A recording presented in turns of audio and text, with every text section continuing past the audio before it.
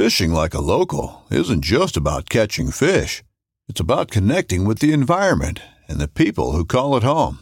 It's about hearing the stories and traditions that have been passed down for generations and sharing unforgettable moments with the people you meet along the way.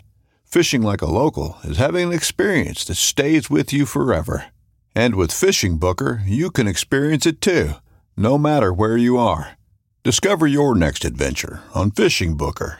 This upcoming concert season will be all about the boots, and Tecovas is your stop for the best in Western style. Tecovas has seasonal and limited edition offerings this spring and summer, including men's and women's boots, apparel, hats, bags, and more. All Tecovas boots are made by hand in a time-honored tradition with timeless styles that are always on trend. And Tecovas has first wear comfort with little to no break-in period. It's hard to find this level of comfort paired with this level of style. Stop by your local Tecovas store, have a complimentary drink or two, that's WCB style, and shop new styles. The smell of fresh leather and friendly staff are at your service. Many stores even have leather custom branding to make your boots truly personalized. And with regular live music and events, there's no in-store experience like it. If you can't make it into a store, just visit tecovas.com. That's TECOVAS.com. They offer free shipping on all boots, as well as free returns and exchanges, and ship right to your door. Go to tecovas.com and find your new favorite pair of boots today.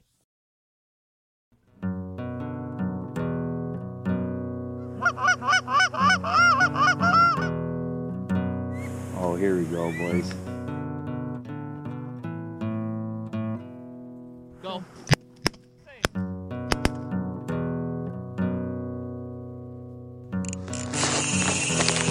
Ooh, I love that sound. This is a good one.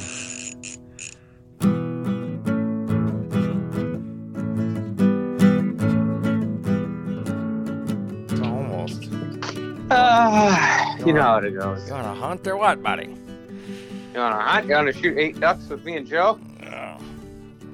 Hope we'll get more than 8. Can you guarantee me? Oh, except for down in Oklahoma. Oklahoma. Should we start this baby off? Let's do it. All right. Now let's do a countdown. We'll do a countdown from 20. Are you ready? 20, Yeah. 19, 18, 17. I'm just kidding. Yeah, thank God. Welcome to Waterfowl Wednesday, presented by the Full Scale Outdoor Podcast. It's Nick Johnson and Dale Luganville. We're back, baby. Oh, man, it's good to hear your sultry voice. You don't even sound the least bit Canadian either. Thank God. Those people talk like they have some problems. Like they're like homeschooling ain't going well up there. I'm just kidding. I like the way they talk. It's kind of it's quirky. It's better than freaking Southern accents. Let me tell you that. I'm just kidding. Wow, this is as you're getting ready to go down there. I'm just trying to offend every single person that I possibly can. Everybody's accent fucking horrible. I know you can do it. I have faith in you. Well, here we back are. Should we talk about some waterfowl related items let's do on it. the agenda? Heck yeah. Hey, does it seem like to you that people going out to the Dakotas this year had really good success? It does. I mean, I agree. We did well when we went out there. I mean, it wasn't like lights out. Tell me about your trip. Tell me about your trip. Well, we put on a lot of miles day one because we're dumb. What day one is what date? Day one, the exact dates. It was I'd have to go back in my calendar, but it was day one was a Thursday or Wednesday. I think it was a Wednesday. Anyways. It was Wednesday, November 8th, like 1 week ago, or November 1? Yeah. 2 weeks ago. November 1. So it was still cold there. It was cold. Yeah, it was. It was cold. It wasn't as cold as they originally predicted, thank goodness.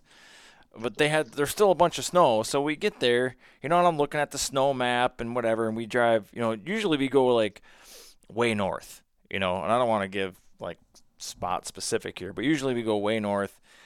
And then, but with all the snow, we're like, yeah, I guess we're going to have to just stick to the southern part. So we kind of change our starting point, and we kind of just keep heading west until we see birds. So we found some birds, not a lot, just like, I don't know, 300 to 500 in this one field. And they're like, well, there's backup plan. If nothing else, we got this.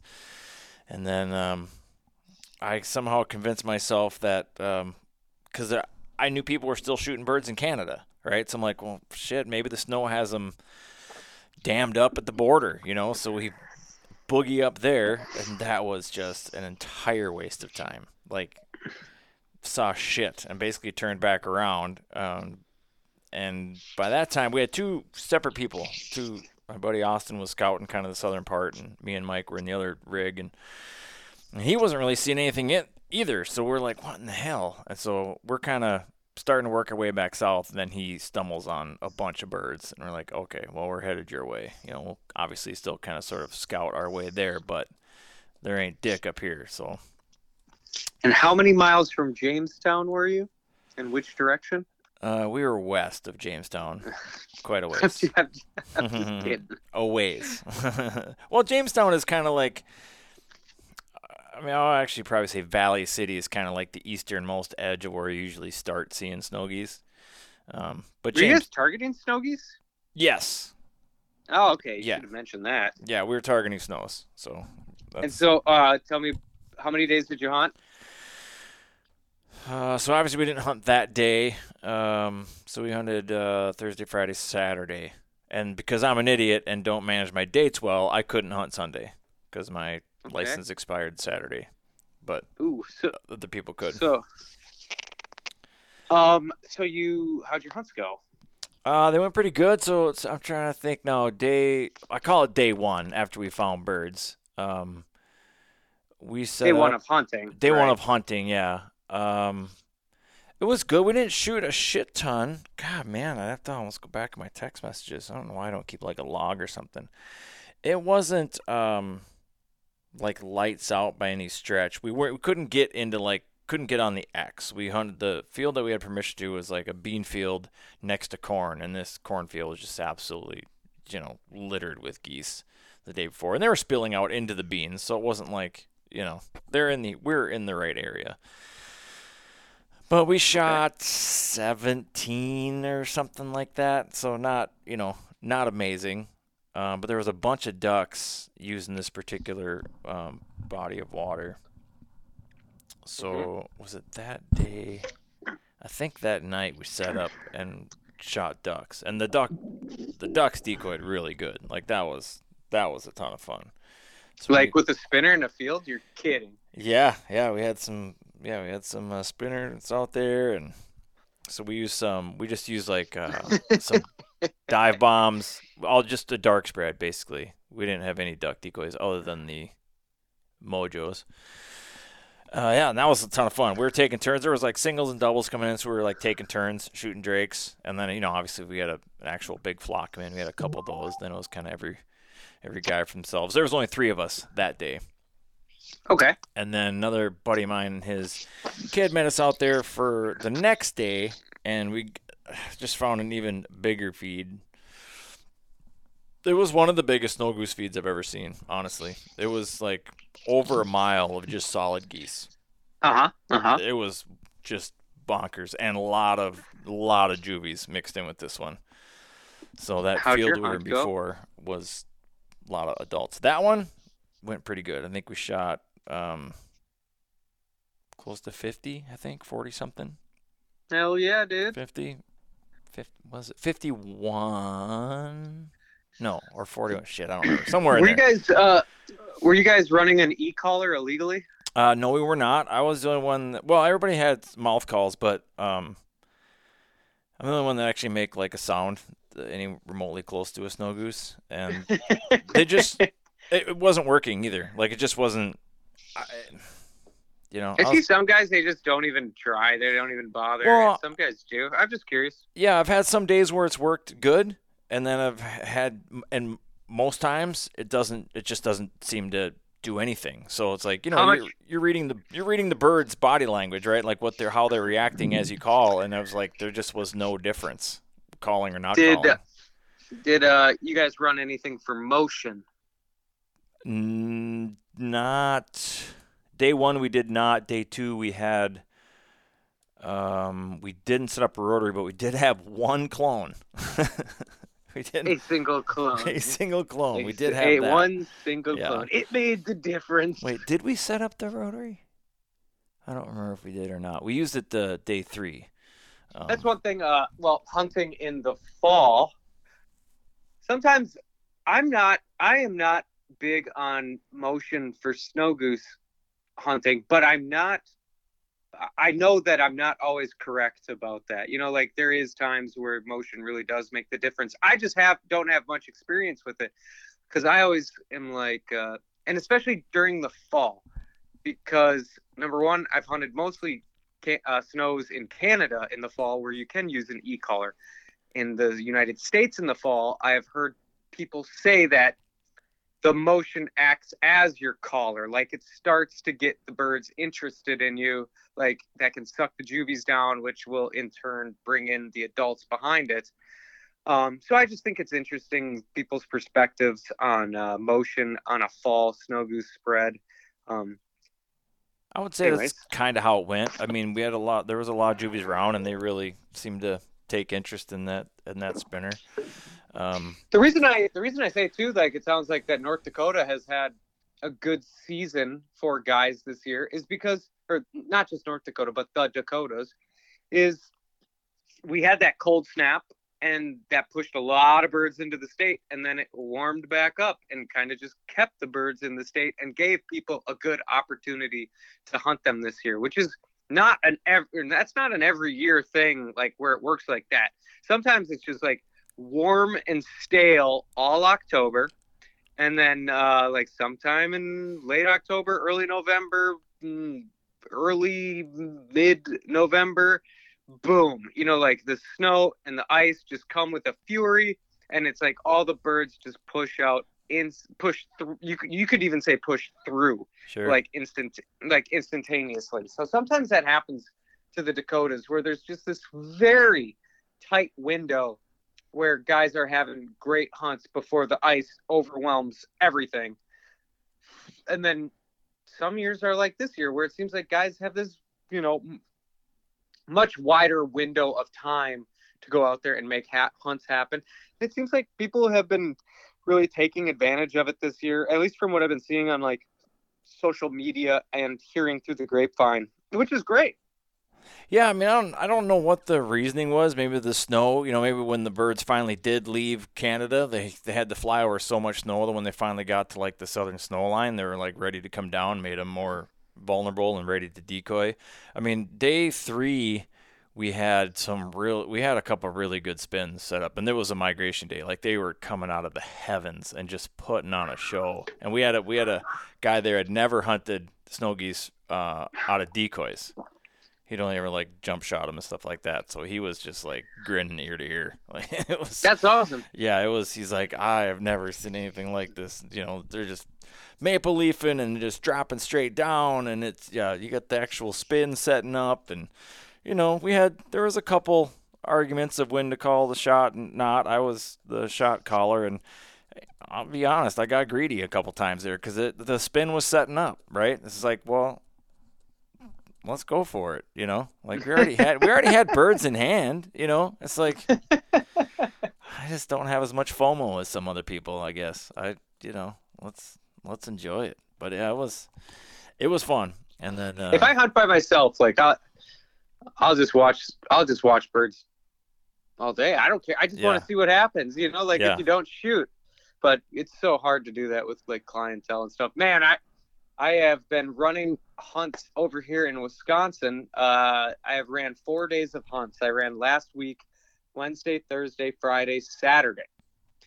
And I got so freaking greedy on this one group of geese, and it worked out. Like that hardly ever happens. It just warmed my heart. It was I had a group of 6 from Ohio, and they were in for Wednesday, Thursday, and Friday, and this was their last hunt.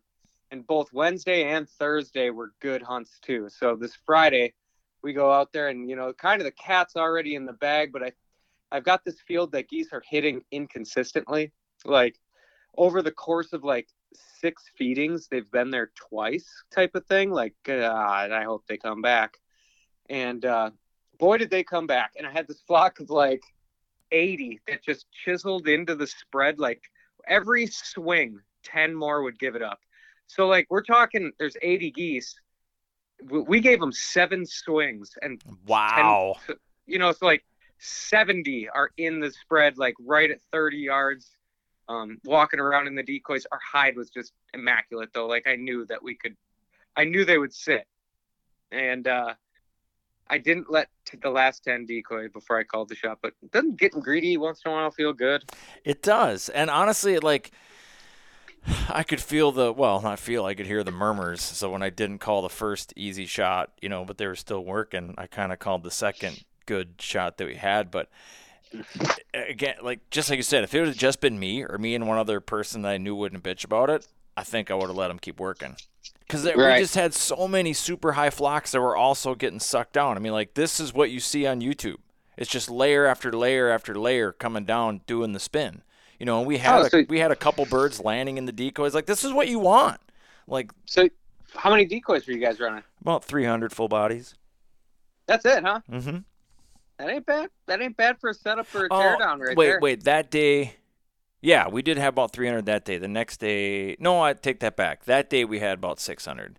So my other buddy, we didn't. Yes, full bodies. That's getting kind of aggressive. We had 2 separate spreads, and so we didn't put his out the one day, and then the second day we did put the bigger spread out. So the day they were migrating, we had about 600.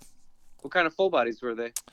Austin has SXs and Flotty has GHGs. Which ones do you like better? SXs, not even close. Why is that? Because they set up so much easier.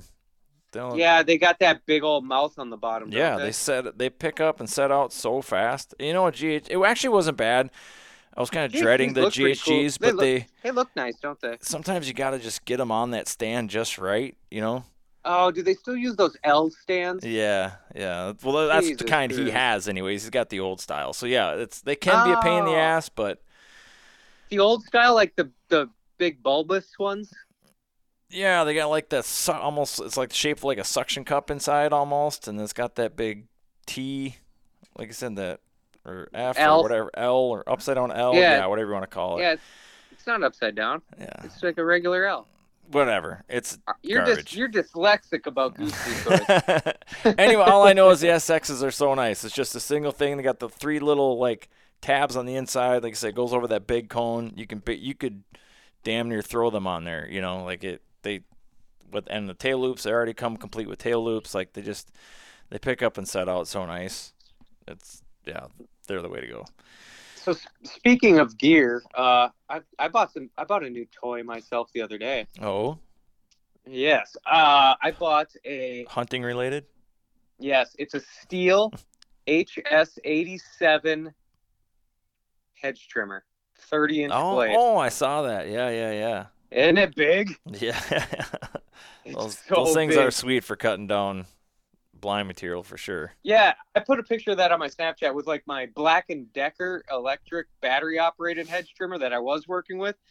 So I've been working with this guy named Nate Deo, and we go out Wednesday. Wednesday was my first day of running clients in Wisconsin, and so I got 8 layout blinds to work with that morning, and they are naked. There ain't a stitch.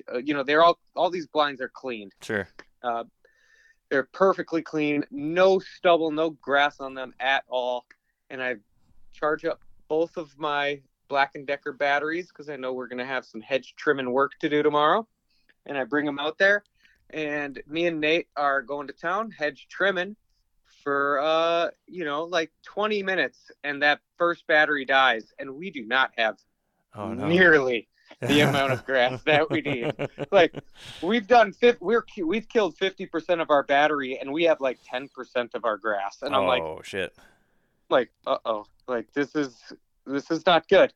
And the grass that we were working with, that we were cutting around this farm also kind of sucks, and we end up like busting our ass hand pulling grass, because at one point it just ends up being faster, just to hand pull it. Yeah. And like we're just gushing sweat.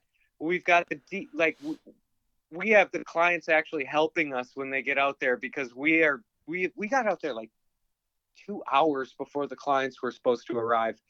And so they arrived, about 15 minutes early, and they are helping us getting grass into the blinds and putting decoys out, which is fine. Like, the geese aren't flying right at legal shooting time anyways. It's okay and everybody's game for doing a little bit of work in the morning. Everybody always is. But I walked my ass into the steel dealership here in town, and I walked right up to the counter, and this guy's like, "Hello, sir, how can I help you?" And I said, "Hello, I would like to purchase the biggest and the best gas-powered hedge trimmer that you sell, please." He goes, "Huh, okay. Do you know what model you're looking for?" I'm like, "Well, I believe I just told you." The biggest. It's like, "The biggest and the best one you sell, please and thank you." So I bought, here's one thing, though. I'm waffling a little bit. I'm going back and forth. So I bought the Steel HS87 gas-powered hedge trimmer, and there was 2 options I could choose from. I could choose from a blade that had more speed and a blade that had more power. Which one, if you were at the steel dealership and the guy said that to you, which one do you think you'd choose? Power. Fuck! I chose speed. Well, I mean, if you're sticking to, I only say power because there's been a few times where, like, if you get into some of those ditches that have like more stockier, they got like fucking sticks in there, like and shit. stems. Like, then you're gonna want the power, and it's gonna be fast enough to cut grass. It's not like it's gonna be going jugga jugga jugga jugga. You know what I mean? Like, it's gonna rip, right. Grass. Okay. So Yeah. Today's Wednesday. I bought that thing last Friday. They have a 7-day return policy. I actually went in there. I forgot my oil in there. Like, they upsell you on a 6-pack of oil for the gas, and it gives you 2 more years of warranty on the hedge trimmer. So I went back in there. Can you try it out before you return it? Probably not, huh? Probably not. I already used it once, and that thing works fucking great, dude. Holy shit. Because, I mean, even the faster one might, I mean, it might rip through some of those sticks. You don't know. Like, just, I guess. I mean, I used it once, and then I was almost thinking, like, fuck, should I have got the one with more power? Or should I have gotten the one? What's the speed difference? I mean, I guess ask the guy. I don't know. I mean, I would ask the guy. Dude, I did ask the guy, and he says that's literally the only HS87 we've ever sold in this facility. You're the only guy that's ever came in and ever bought a $700 hedge trimmer.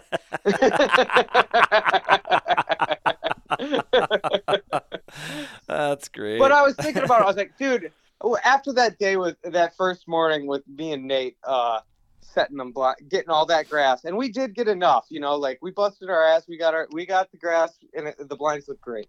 But what is the most labor-intensive part of really any hunt?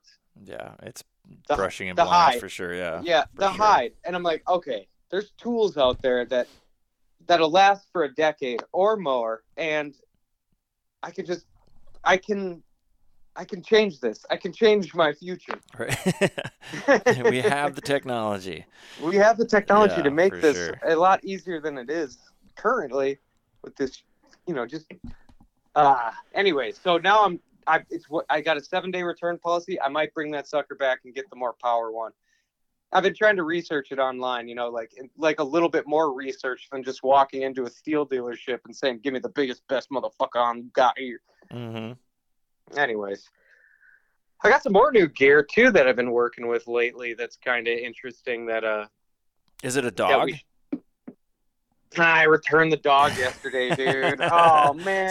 So speaking of Flotty, my buddy Flotty wants to know. He's like, I'm really curious to see what, because you were always like kind of anti-dog before. He's like, I'm really curious to see what Nick's opinion is on, having hunted with that dog the whole time up in Canada. So give us the dog review. The dog, I'll tell you this much. Bruno himself is an awesome dog. There's a learning curve with me on how to use the dog. The dog pretty much worked about perfectly. You know what I mean? Mm-hmm. The operator needed a little bit of learning. Sure. For example, there was when he would not work perfectly. There would be some times when I would send Bruno out on a retrieve, and if he could not find the bird, he would not want to return without a bird. So I had a whistle, and I'd be whistling at him and yelling at him. And now we got more birds coming, and he would not be coming back.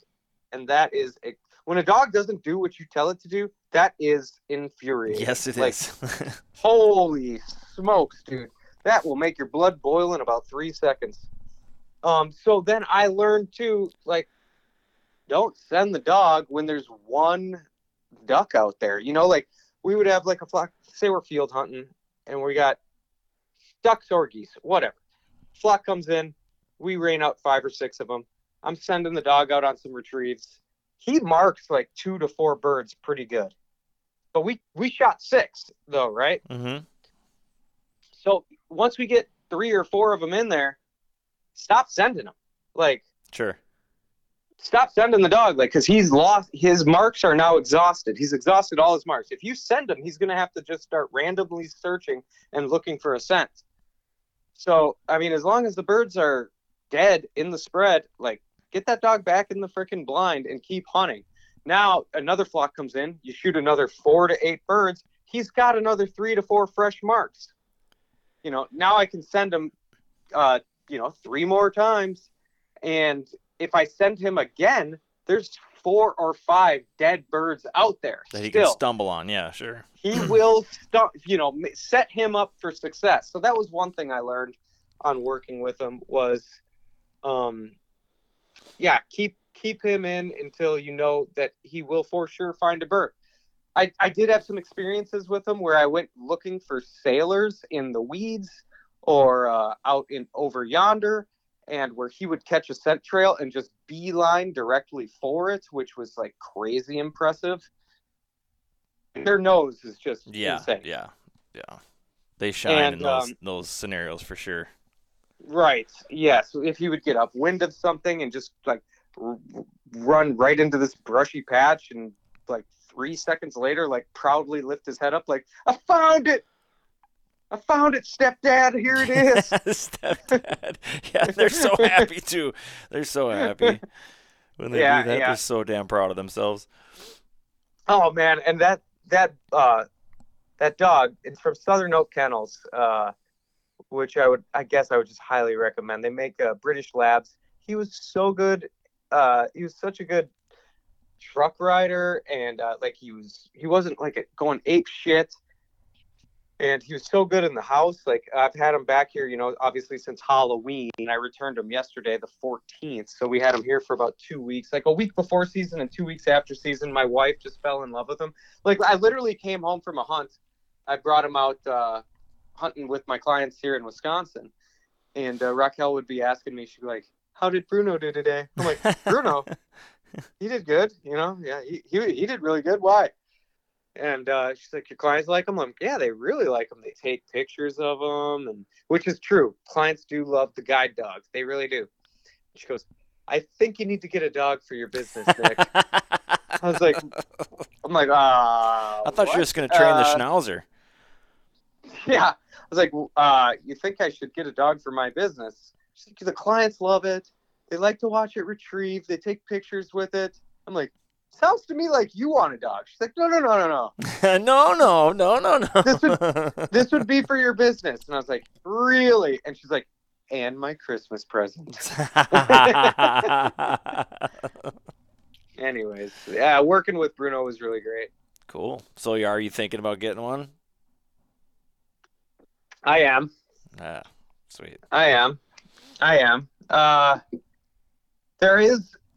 do think, though, one thing I was thinking, like, especially like when I first got him, is there is an element to having a dog that requires your love. Like, your love has to be involved in that investment because, okay, I am pretty young and able-bodied. I can go pick up birds. I really can.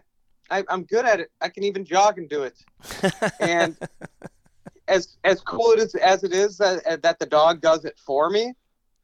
Cool. At what cost? Right. At what fucking Yeah. cost? Yeah. At what fucking cost does this dog go pick up fucking birds?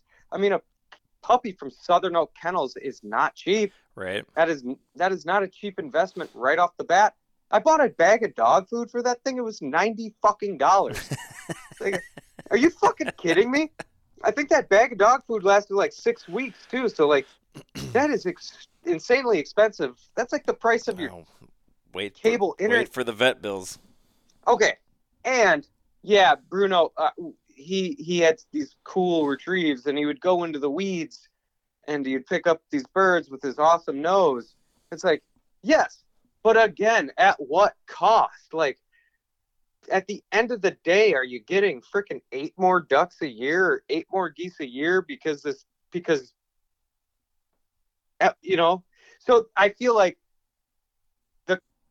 the benefit of a dog is almost not justified by the cost of the dog until you factor in love.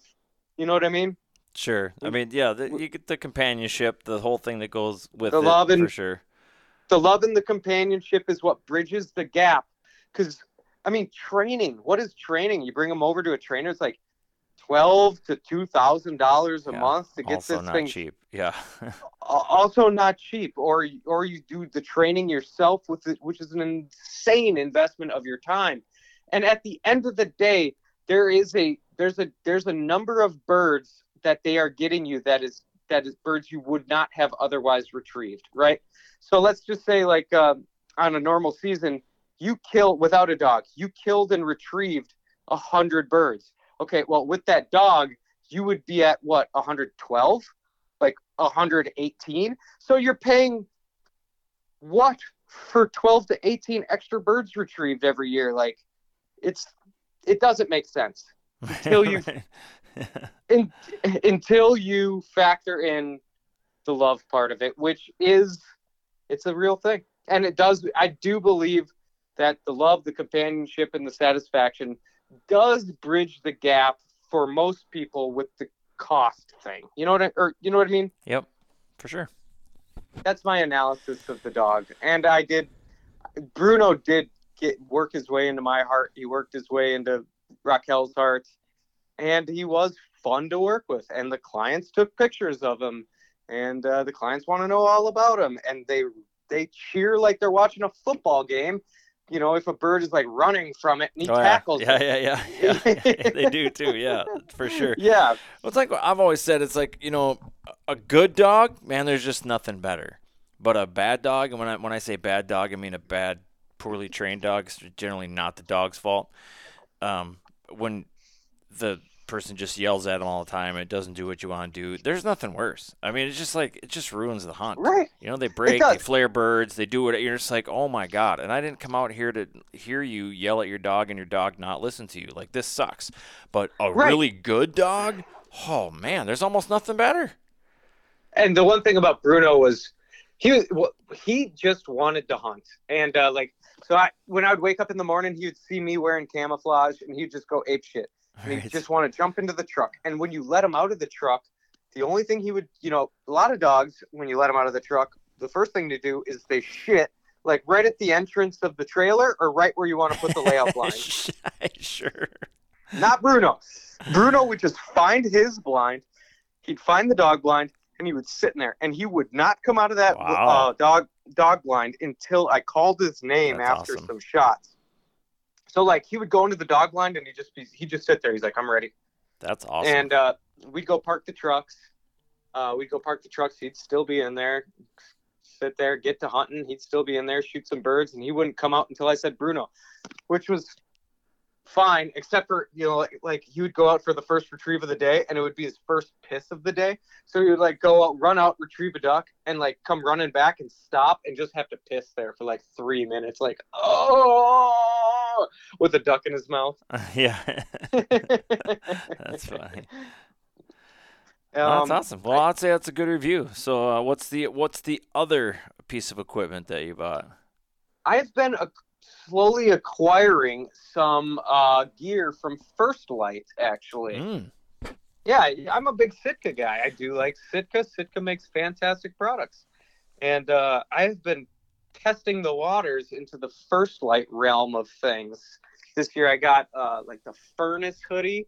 I got some merino base layer. I got a vest. I got a zip-up hoodie. I have the wader pants. And I have some other regular hunting pants. I can't remember the name right now.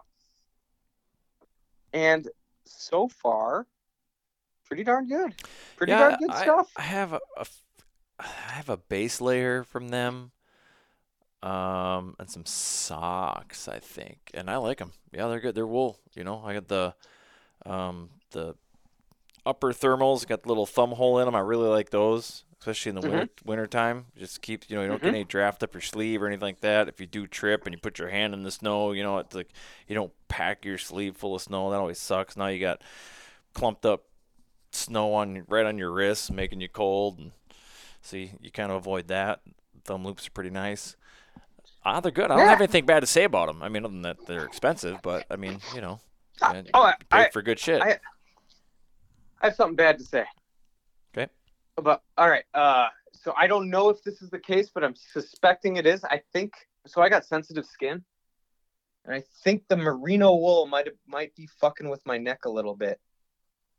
I've had a couple of little breakouts, like under my chin, when I'm wearing that. But I haven't narrowed the cause down definitively to the gear. Could be. Anyway, could be.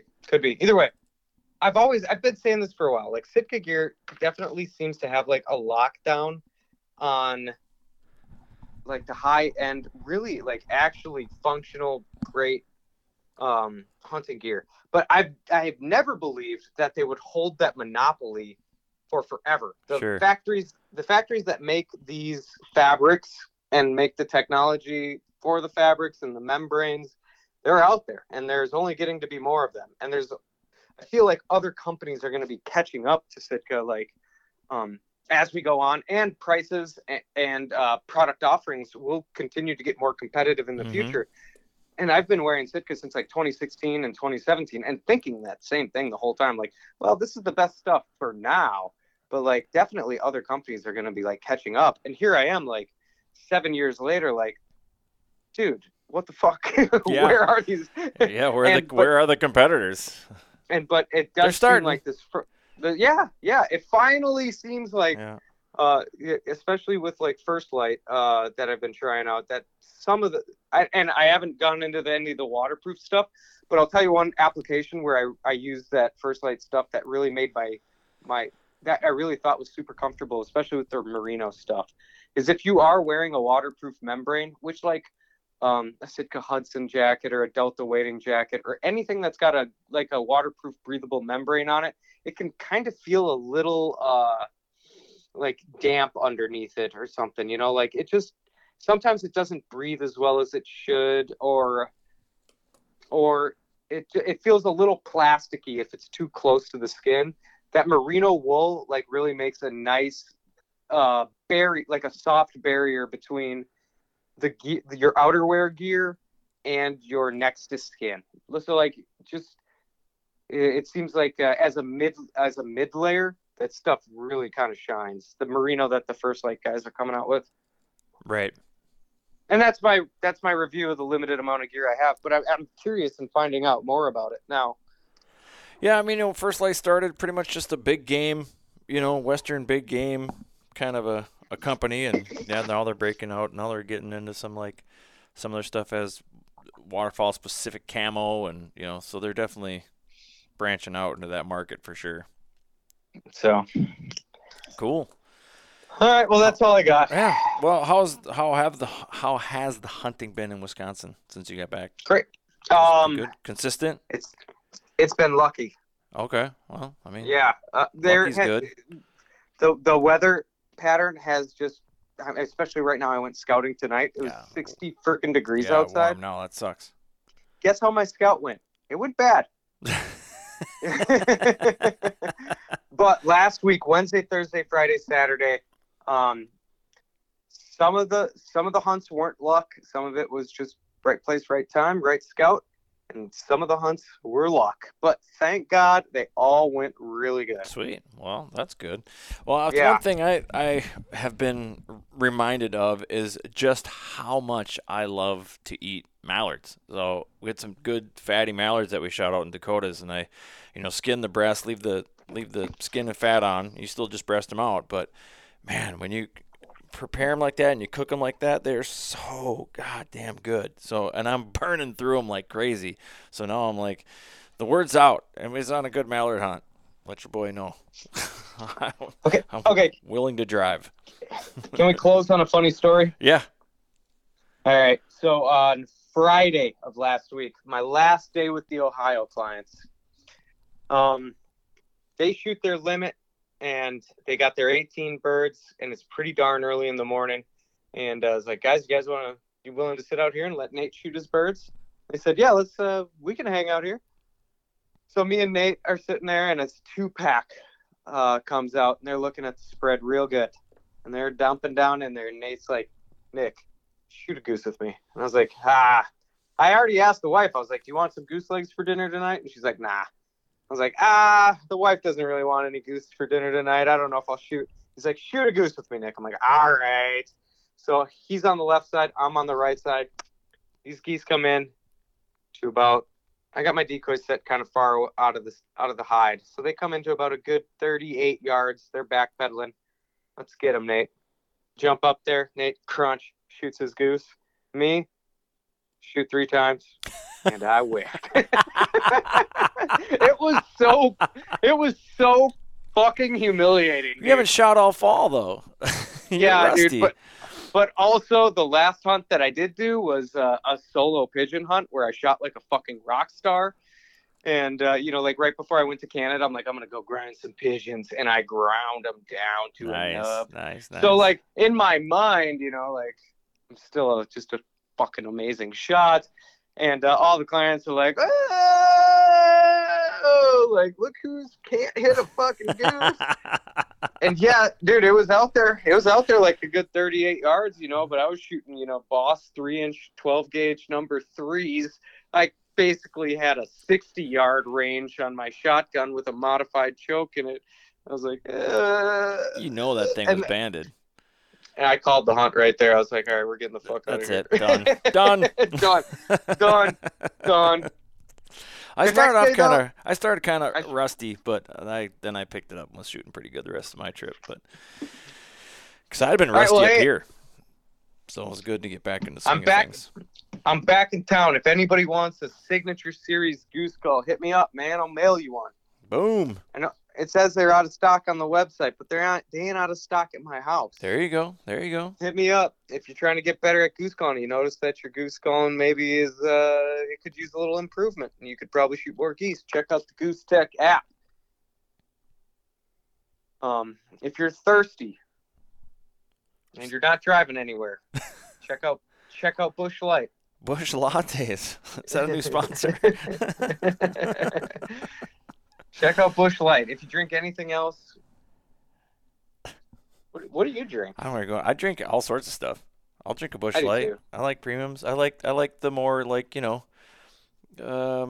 fancy beers, if you will. I like those too. I really like a good Oktoberfest. It's like I'm still jamming on those right now. I love those things.